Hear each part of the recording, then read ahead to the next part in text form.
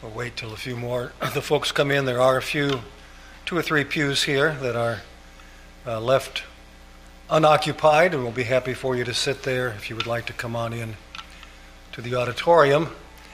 Good many folks here today. Thank you for coming.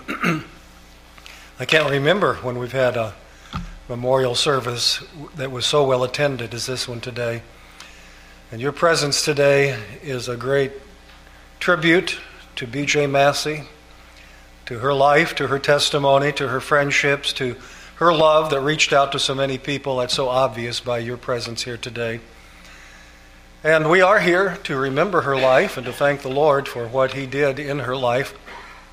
But BJ didn't want us to honor her today so much as to honor her Savior. She was all about the Lord Jesus Christ. And if you knew her, you knew that to be true. And so we are going to remember her, but we're going to remember the God who saved her and the Savior who sustained her all the way to the end. Her faith never faltered. Her trust in God never wavered right up until the very end. And so we are grateful today for what God has done in her life. Shall we bow in a word of prayer? Our Heavenly Father, we thank you for what you have done in the life of BJ Massey. We thank you for saving her more than 50 years ago. We thank you for sustaining her all these 50 years through many trials, many dangers, toils, and snares that she went through, as all of us do in this world. We thank you that even in the midst of a very, very serious and life-threatening disease that did take her life in a short time, that her faith never wavered. We thank you for sustaining her through all of those trials and demonstrating your grace and how great and how powerful it is. And so, Father, honor the Lord Jesus Christ even as we remember Betty Massey. And we ask these things in Jesus' name. Amen. Well, it's a real privilege for me to participate in this memorial service. Before I read my written comments, I'd like to make a couple of observations. I think BJ Massey is a wonderful example of a layperson whose life radiated the gospel. And your attendance here today is a tribute to that. I agree with Pastor. She would not want attention drawn to herself. But when someone lives before others as a true Christian, you can't help but notice. One other thing I'd like to say. Last week, Ron called me, and BJ was in intensive care. And at that time, we didn't think that she would be here much longer with us. So I went up to the hospital, and my wife came a little bit later. And the world does not understand what I'm about to say. In that intensive care unit, there was a different atmosphere in BJ's room. If you are a Christian, you'll know exactly what I'm talking about. It was the presence of the Holy Spirit. Because we are human, we grieve, we have concerns. Because we are Christians, we have hope. And that room had hope. On Thursday, I added my thoughts about BJ to those numerous friends who posted on Facebook. I wrote that each of us has our own perception of others based upon our interactions with them over time. Jane and I have known BJ from the time her kids were little, and now they're both grandparents. In my post, I went on to say that I am sure that those who knew BJ would agree in part or in whole with my perception of her. I wrote, BJ was a devout and virtuous Christian lady who was a class act with a servant's heart. And I did not take that and write that lightly. Devout means committed or devoted to religion. More than to a religion, BJ Massey was devoted to a person, the Lord Jesus Christ.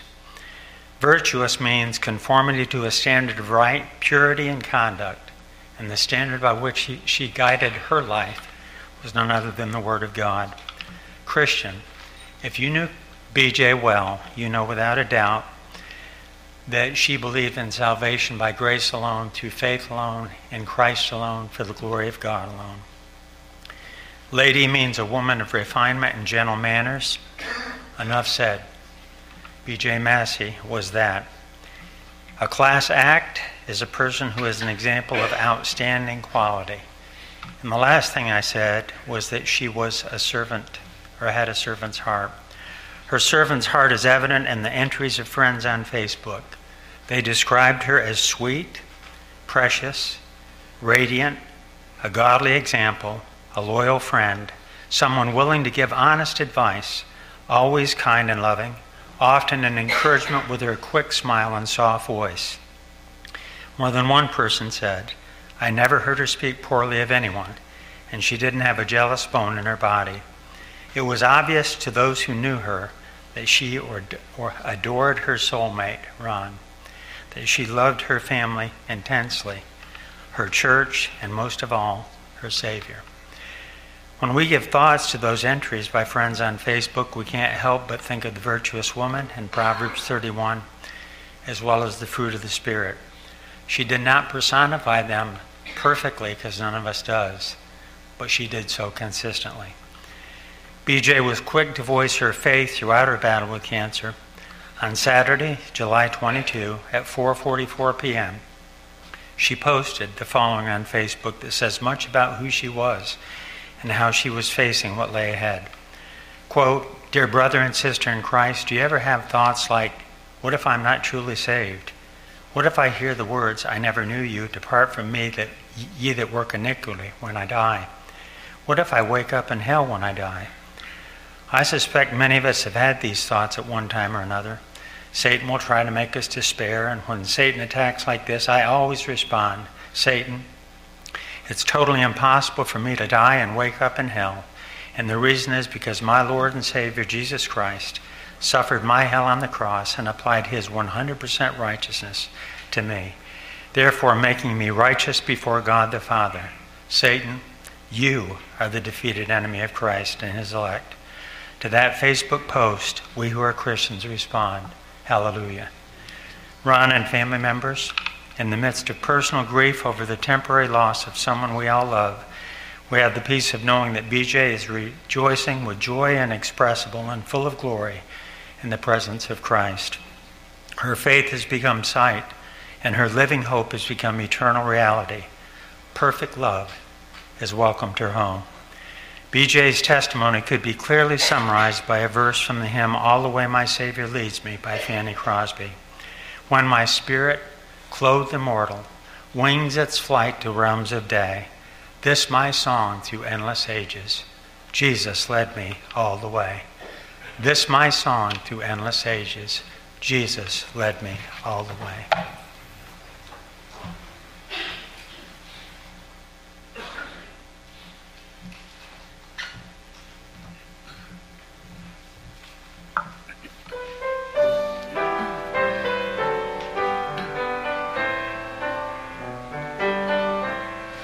Jesus loves me, this I know, for the Bible tells me so. Little ones to him belong, they are weak, but he is strong. Jesus loves me, he who died, heaven's gates to open wide. He will wash away my sin.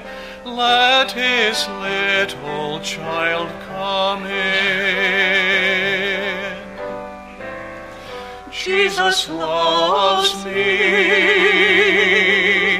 Jesus loves me. Jesus loves me. The Bible tells me so. Jesus loves me. Jesus loves me. Jesus loves me. Jesus loves me. Jesus loves me. Jesus loves me. The Bible tells me soul. Jesus loves me, He will stay close beside me all the way. If I love Him when I die, He will Take me home on high. Jesus loves me. Jesus loves me. Jesus loves me. The Bible tells me so.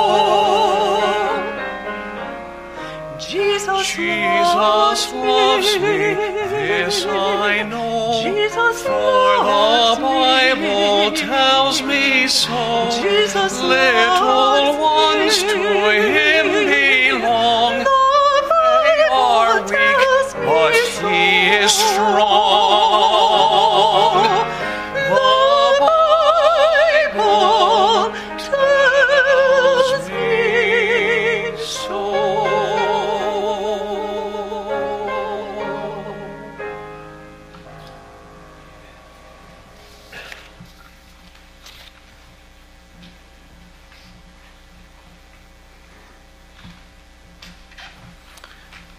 BJ Massey had a strong faith.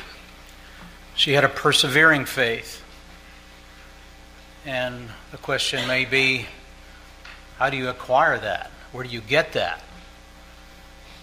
Well, I'm going to draw your attention to a couple of hymns that the church sings that answer that question, and then read a couple of passages of Scripture, and then pray. When peace like a river attendeth my way, when sorrows like sea billows roll, whatever my lot, Thou hast taught me to say, it is well with my soul. Sorrows like sea billows roll. We've known that. We've experienced that. But we can also say, despite what's happening and the sorrow that we know, for the Christian can say, it is well with my soul. How firm a foundation, ye saints of the Lord, is laid for your faith in His excellent word. What more could He say than to you He hath said, to you who for refuge to Jesus hath fled. God has laid a foundation for His people, for their faith in His excellent word. So let me read from His excellent word, Romans chapter 8, verse 28 through 39.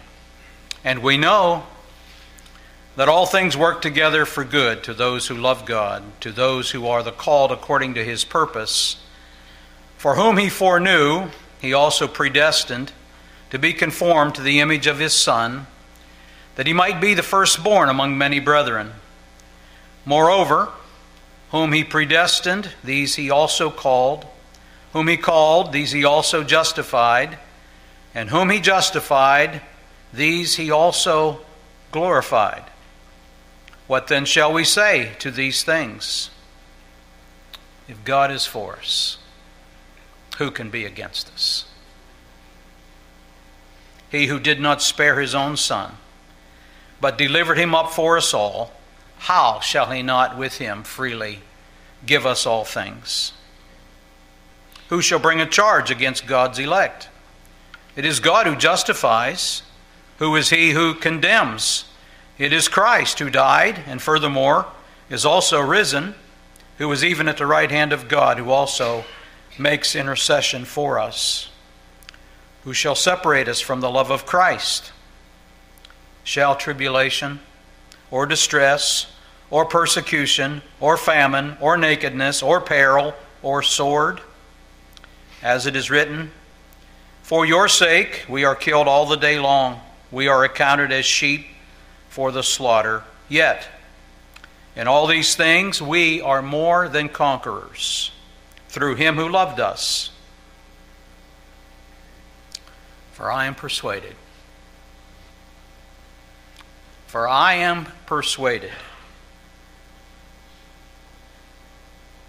that neither death, nor life, nor angels, nor principalities, nor powers, nor things present, nor things to come, not height, nor depth, nor any other created thing shall be able to separate us from the love of God, which is in Christ Jesus our Lord.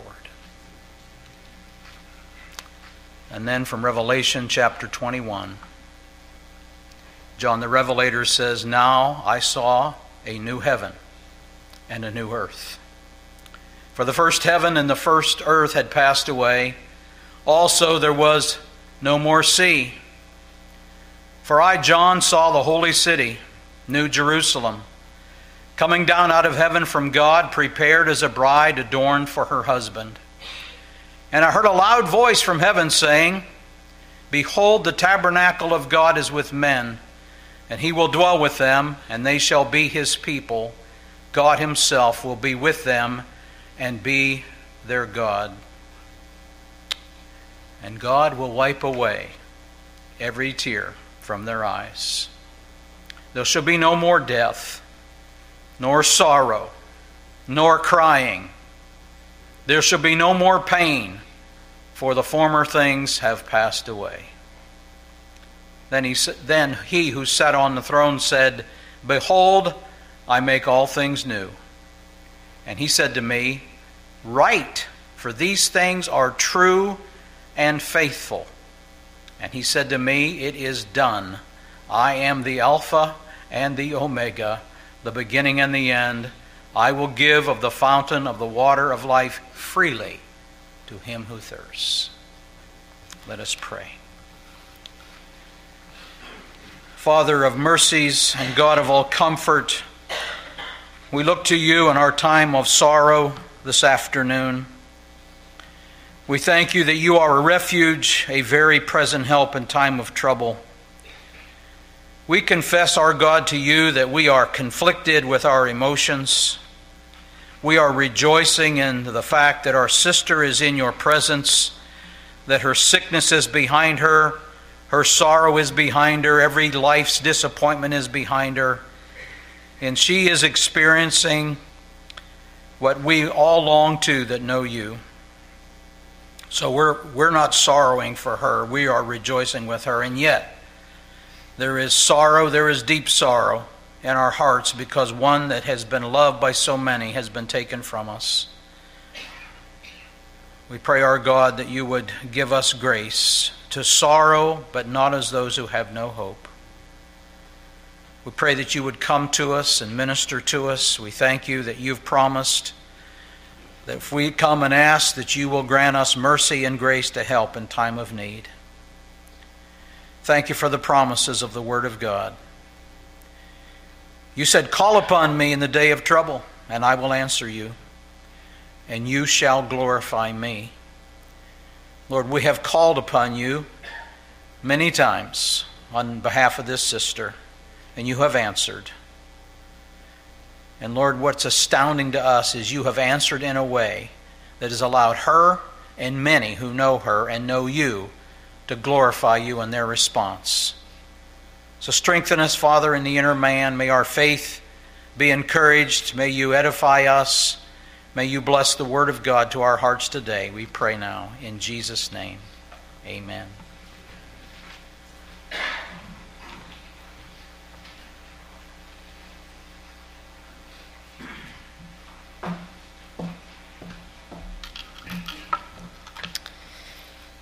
We are here to celebrate the life and legacy of one of the kindest souls on earth.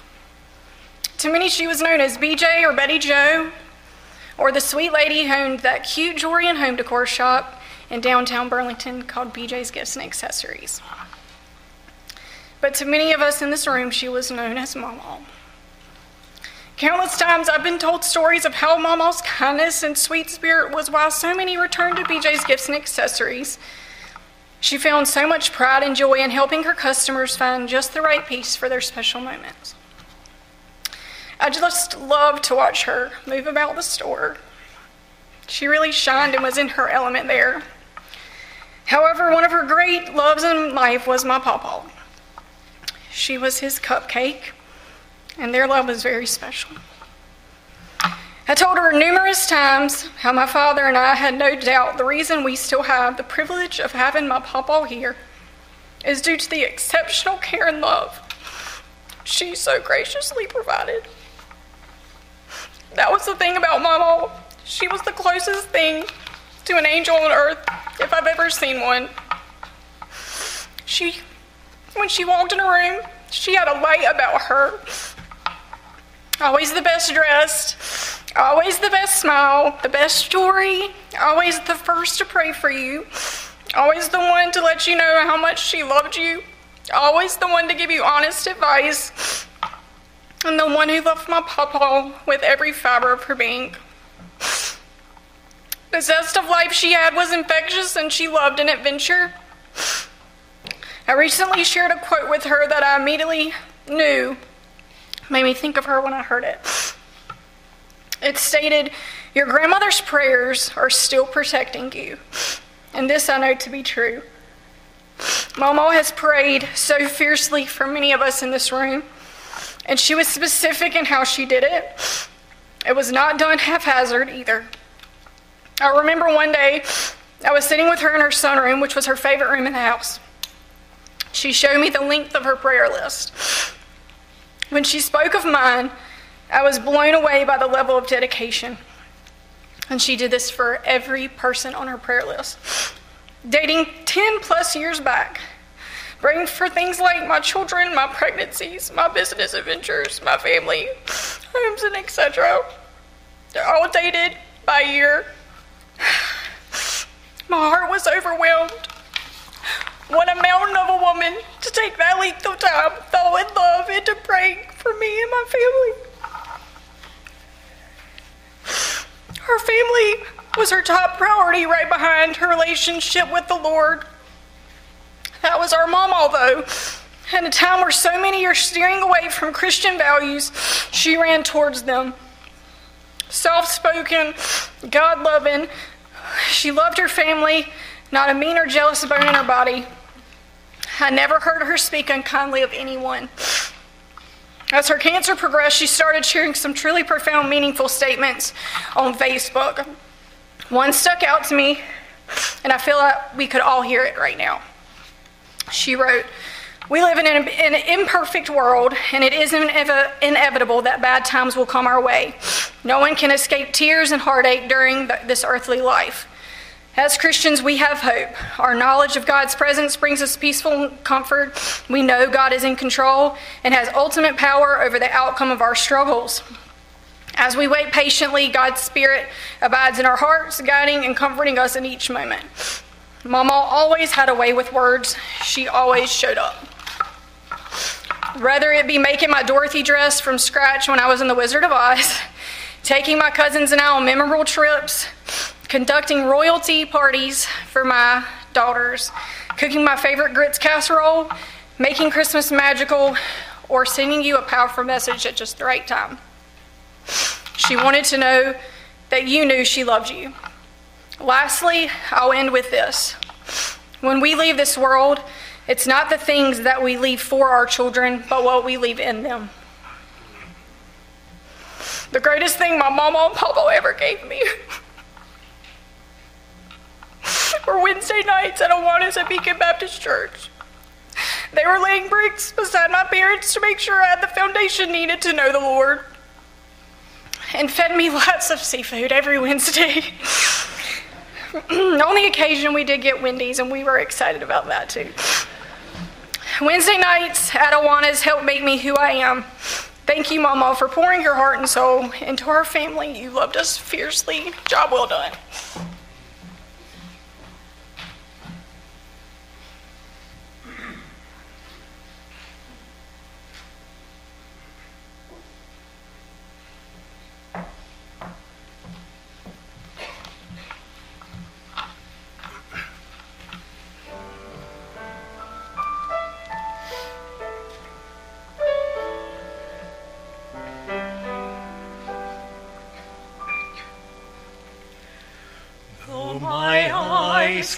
can't see.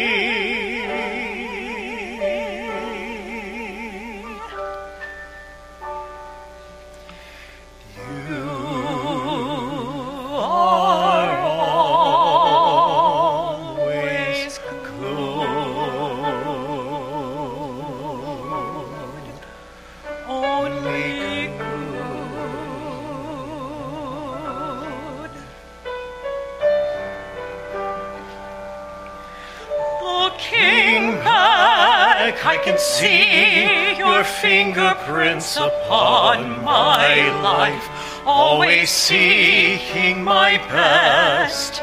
There were times when your way would make no sense, but as you said, you have never left.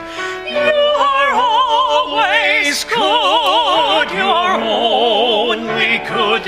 You are always good to me. Though my eyes can't see, help my heart believe. You are always only good.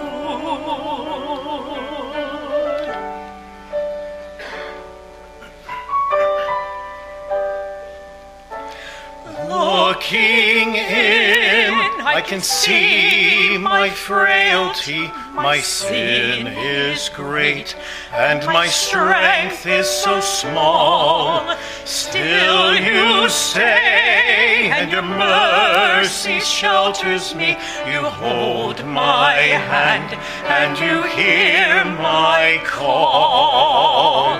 You are always good, you are only good.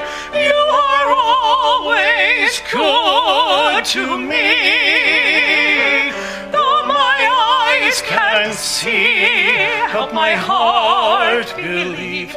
You are always only good.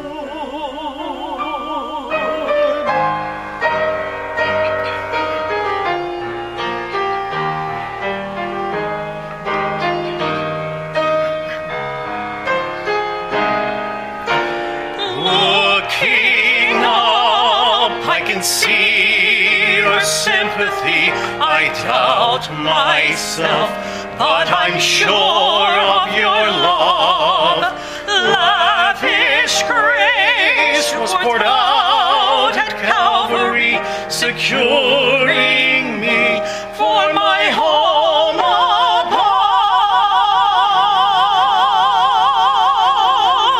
You are always good.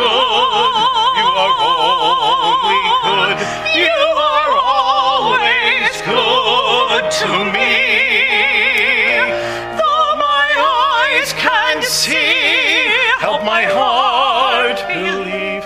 You are always only good.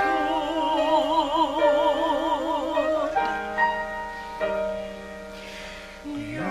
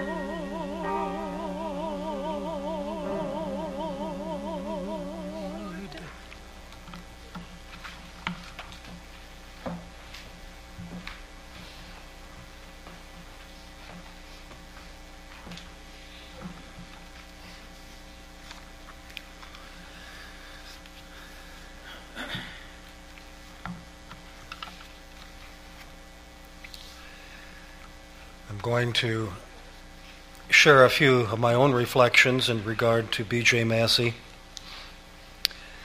And then I'm going to articulate a few declarations that pertain to our sister. I've known BJ Massey for more than 50 years.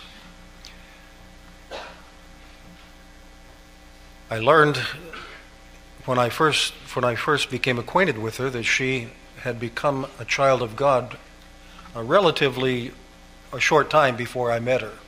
She was saved as a young adult, and she's never gotten over that. When you talk to her about her salvation, how the Lord had saved her, she would always speak about it with wonder and almost incredulity that God would have saved her, and yet she knew that He had, and what a change it had made in her life. I met her as a charter member of Beacon Baptist Church. She was one of the 19 people who signed a petition, an appeal, that was given to me back in 1973 to invite me to come and to help this group of people to start a new church. I was young. Some of them were young, some of them were not as young, but all of them had a desire to see a new church brought into existence. And why did they want that? Alamance County is filled with churches. When I first considered this, my initial thought was, no, Alamance County is not a place that needs another church. Alamance County already has more churches than most places I've ever been. And if the Lord wants to use me to plant a new church, He'll probably send me to some remote area, at least spiritually remote, where the gospel is not well known and where there are few churches. But the Lord made it very clear that this is exactly what He wanted, and so He brought us together, this group of 19 adults who were looking for a new church.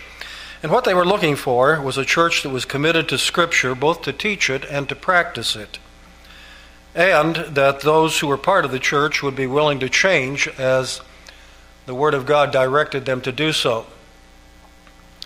They had been disappointed in churches that they had known that did not live according to what they professed and did not conform to the Word of God when it required them to do so.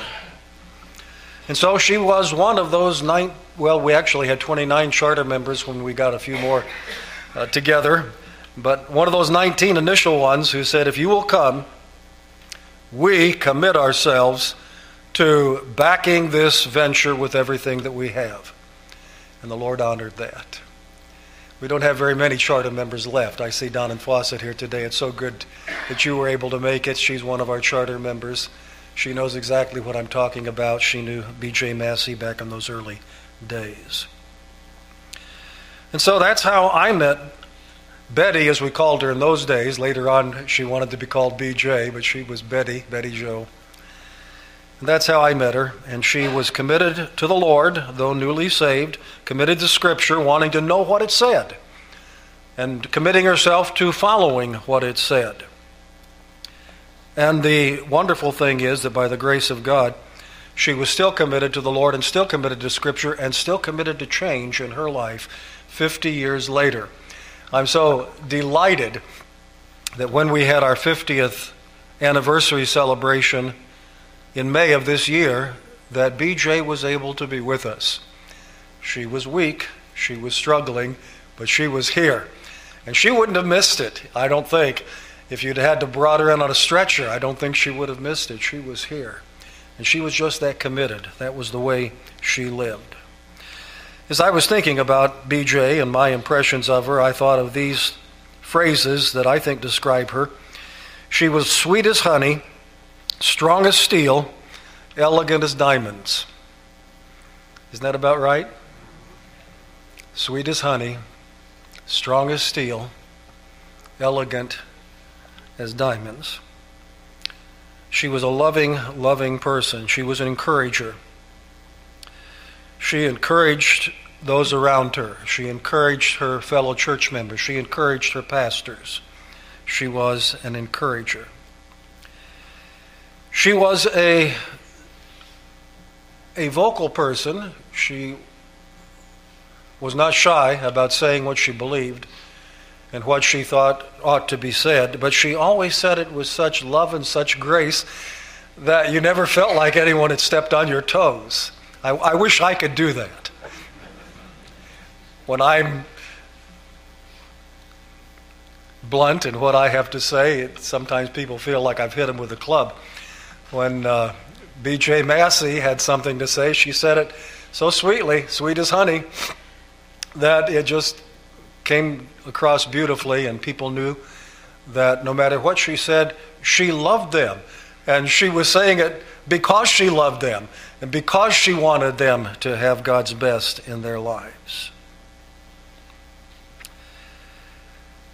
To give you some examples, and I could give you many, but I'll give a few.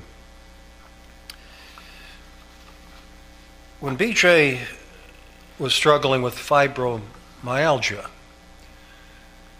a condition that really whacks a wallop on most people and makes it very difficult for them to continue to live as they had normally lived. Though sweet as honey, she was strong as steel. And she said, I'm not going to let this disease get me down. I'm not going to let it define my life. I'm not going to let it change my life. Whatever it takes, I'm going to live with this and I'm going to overcome it. And she did. She did. I was amazed. She would work all day in the office, come home in the evening and start doing exercises. She would pull herself up and do the things that she had to do and start changing her diet and finding what she could do. And over a period of time, she overcame that fibromyalgia. I don't know that it ever went completely away. I don't think it did. But most people who knew her didn't know she had it. She didn't make reference to it. She didn't make allowances for it. She didn't change her life because of it. She was strong as steel, and she just kept right on going. What an example. What an encouragement. She was a person who took initiative in a sweet way. It's been amazing to watch how she took what most people would have considered to be a hobby, her love of jewelry, and then a little part-time job of selling jewelry out of her home, out of her car. And before long, she turned that into a thriving business with a store downtown and employing a number of people. And probably a good many of you have shopped in that store and bought some of that beautiful jewelry. And how many people could do that? I don't know. Strong as steel. Strong as steel. She really was. Well, she lived with grace and strength, and she died the same way. She died with grace and with strength all the way up to the end. But moving from my reflections, I now can conclude. It'll be a little while before I'm done, but I conclude what I have to say with some declarations. Because my assignment was to declare to you the gospel that B.J. Massey believed and loved and wanted to have represented in this service. And so I'm going to do that. When I was with the family a couple nights ago, my mind was drawn to Ephesians chapter 2, and when I reflected on what I would say in the way of gospel declaration at this meeting today, my mind was directed right back to Ephesians chapter 2. So I'm going to read the first 10 verses and then take a few minutes to talk about some of what's there. This is a message by God the Holy Spirit through the Apostle Paul, writing to the church at Ephesus. And he said, "And you he made alive who were dead in trespasses and sins, in which you once walked according to the course of this world, according to the prince of the power of the air, the spirit who now works in the sons of disobedience, among whom also we all once conducted ourselves in the lusts of our flesh, fulfilling the desires of the flesh and of the mind, and were by nature children of wrath, just as others. But God, who is rich in mercy because of his great love with which he loved us, even when we were dead in trespasses, made us alive together with Christ. By grace you have been saved, and raised us up together, and made us sit together in the heavenly places in Christ Jesus, that in the ages to come he might show the exceeding riches of his grace in his kindness toward us in Christ Jesus. For by grace you have been saved, through faith, and that not of yourselves. It is the gift of God, not of works, lest anyone should boast. For we are his workmanship, created in Christ Jesus for good works, which God prepared beforehand that we should walk in them. The two things I want you to take away from this passage this afternoon. First of all, there's something to understand, and then there's secondly something to embrace. There's something to understand. It doesn't go down easy, but there's something to understand, and that is, what is our true condition as we have come into this world? What are we according to our first birth? What are we until we come to the second birth? And some perhaps have not experienced the second birth. What is our true condition? Not what do we think our condition is, not what do others think our condition is, not what do our friends who call us good people tell us our condition is, but what does God see?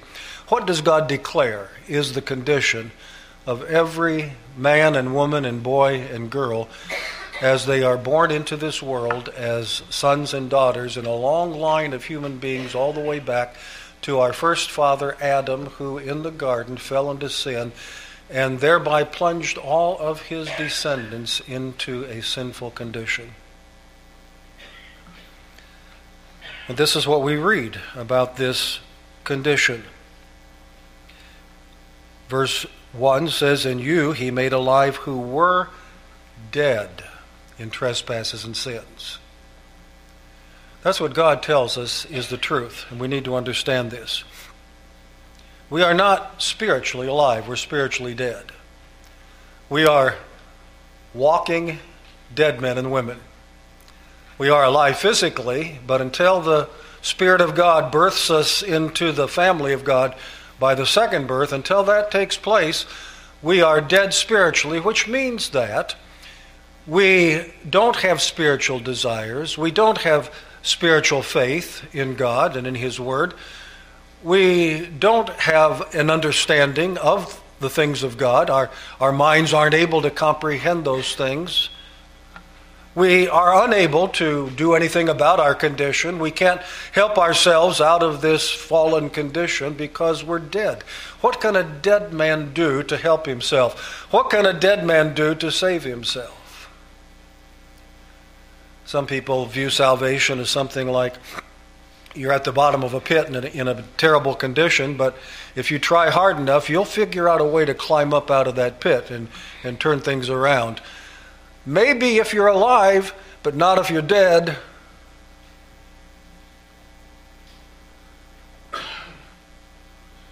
And that's our true condition. We're dead.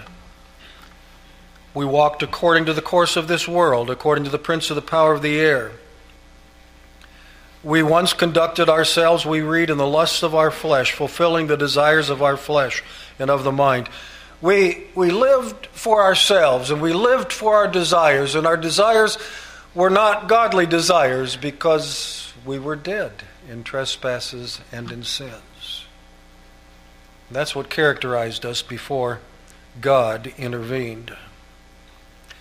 But that's the second part. If we understand our true condition, then there's good news. Your bulletin says this is a message of comfort, and it is for those who will embrace it, for those who will believe it. It is a message of great comfort, because the condition I just described, which sounds hopeless and is hopeless if it's up to us to change it, there's nothing we're able to do in that category, but God is able to, and God is willing to, and God has done it for millions of people down through these centuries, and God has done it for many of us who are here in this room today.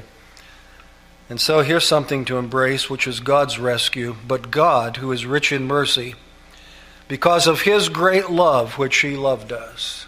We'll never fathom completely the love of God. I was so glad that BJ requested that Greg and Sue Ann Phillips sing that duet, Jesus Loves Me, This I Know. We used to have a gentleman who's now with the Lord who was a great theologian who faithfully attended church services here and talked about the things of God and understood what is called systematic theology better than many people, even better than some preachers. And yet he understood that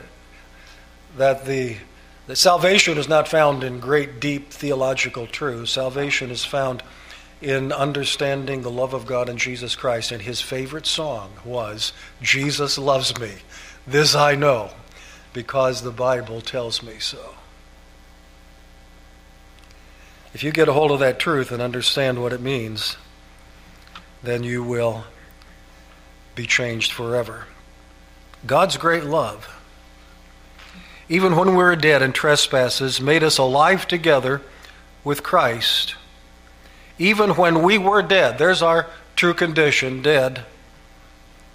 But he made us alive together with Christ. When we were dead, we didn't do anything because we couldn't do anything.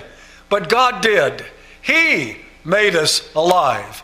He had to make us alive. If he didn't make us alive, we'd still be dead. Life comes from God. Resurrection from death comes from God. And he is the one who made us alive, if in fact today we are alive in Christ Jesus, and raised us up together and made us sit together in heavenly places in Christ Jesus, that in the ages to come he might show the exceeding riches of his grace in his kindness to us through Jesus Christ. I was glad that Pastor Latour mentioned that BJ Massey believed that salvation is by grace alone, through faith alone, in Christ alone, to the glory of God alone.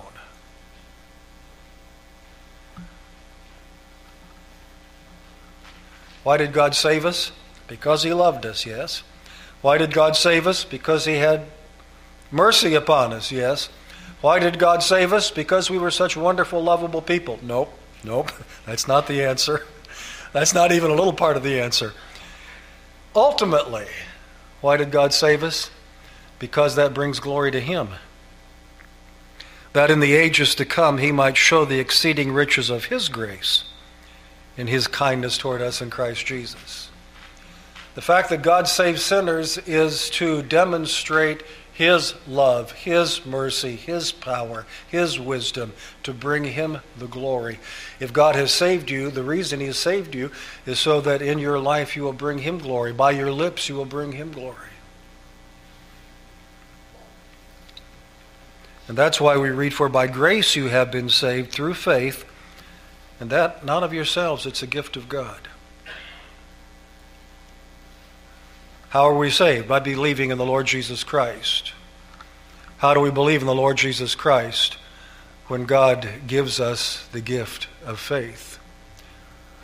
How do I get that? You go to God and apply for it. You cast yourself upon his mercy. He is merciful. He is loving. He is kind. And he will respond to those who, in repentance and faith, cast themselves upon him and say, Lord, I cannot save myself. I am hopeless without your intervention. Oh, Lord God, do for me what I cannot do for myself. And he gives us the faith to believe the gospel, to embrace the Lord Jesus Christ, who died on the cross in the place of sinners, taking the death which we deserved and imputing to us a perfect righteousness which is required. The reason we can't earn our way to heaven, earn our salvation by working our way to heaven, is because God's standard for getting into heaven is perfection. Is there anyone here who says, I am perfect? I didn't think so. We usually say, well, I'm better than that guy. I'm better than that person. I'll make it. I'm okay. No, that's not good enough. It takes a perfect righteousness. Well, who has a perfect righteousness? Jesus Christ and him alone, the God-man who took upon him a human nature and lived a perfect life of obedience, a perfect life of righteousness, and then died on the cross, the only one who ever lived as a man upon the earth who did not deserve to die, but he died voluntarily and vicariously, that is, as a substitute upon the cross, so that God is able to be just and the justifier of those who trust in Jesus. There's a wonderful double transaction that takes place when we trust in him. God takes his death and applies it to our account for the debt that we owe to him for our sins. And he says, paid in full. The whole penalty has been paid in Christ. But then God takes the righteousness of Christ, the perfect obedience that we owed him, that we have never kept and could not keep, and he says, I will impute that to the believing sinner's account, so that when God looks at the record of one who truly believes in Jesus, he doesn't see all those sins that we have committed and continue to commit. What does he see? Perfect righteousness. The perfect righteousness of God is witnessed in the Savior's blood. That's it. And then this passage ends by referring to our works. It's not of works. Salvation is not of works, lest anyone should boast. If there's anything about salvation and the way you understand it that gives you room to take pride in your part in it and to boast in what you have done, then you don't understand it. God's salvation doesn't leave any place for the sinner to boast.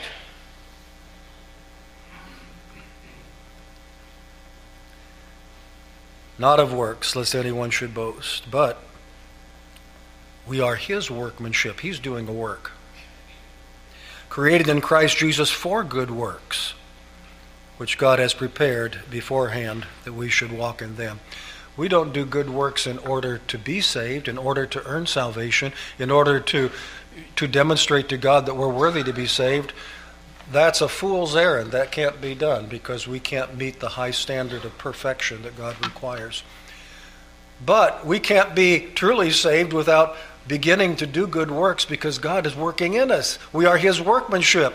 So good works are the result of the new birth. They are our expression of gratitude and love to God because he has saved us. They are our act of obedience to him for what he has done in our lives. The good works don't save us, but the good works demonstrate that we have truly been saved. And that's what B.J. Massey believed.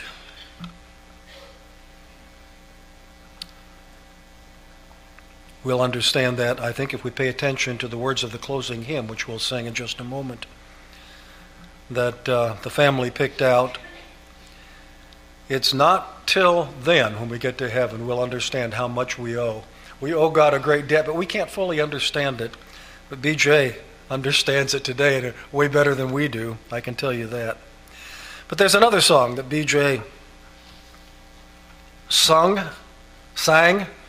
and quoted and particularly clung to in the last several months of her life. And we sing it here. And that song is, "Whate'er my God ordains is right." Whatever God ordains is right. Similar to the theme of the other duet we heard, God is always good. He's always good. And whatever my God ordains is right, because he's perfect, because he's righteous, because he's good, because he's just. He can do no injustice. Because he promises that all things work together for good to those who love him and are called according to his purpose. Whatever my God ordains is right. Now, that's not always easy for us to say. We are prone to question God and to balk at what his dealings in our lives. And I want to tell you, folks, you haven't really surrendered to him until you can say what that songwriter wrote, until you can say what B.J. Massey said. Whatever my God ordains is right.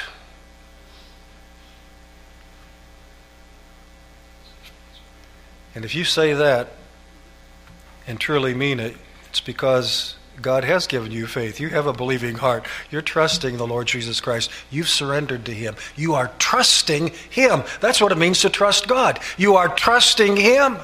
You're not trusting your understanding. You're not trusting what you can understand. Oh God, if you just help me to understand this, then I can believe it. No, we believe God by faith. We believe that whatever He says is true.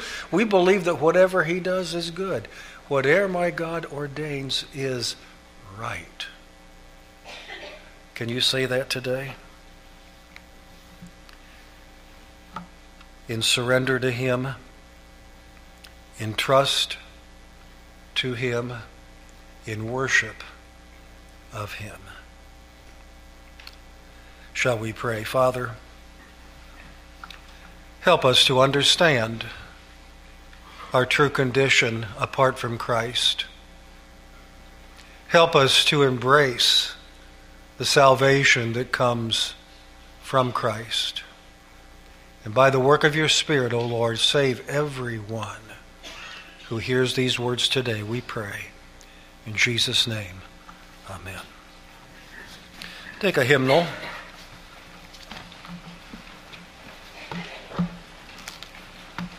And turn to 342. We're going to sing this congregationally as we close the service this afternoon. When this passing world is done, when has sunk yon radiant sun, when I stand with Christ on high, looking o'er life's history, then, Lord, shall I fully know, not till then, how much I owe. Let's stand together as we sing. Looking